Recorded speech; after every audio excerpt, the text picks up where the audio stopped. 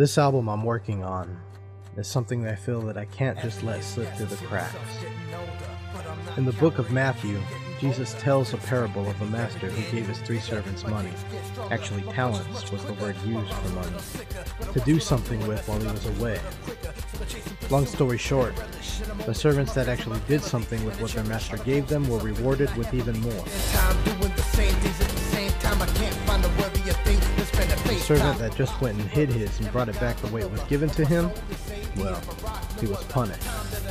And what he did have was taken away. So I ain't trying to hide my talent.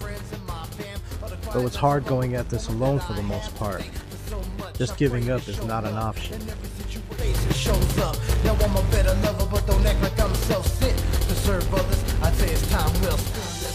Make no mistake, I am not the good guy. That's Jesus. I'm just trying to be like the good guy. Say hello to the good guy is coming.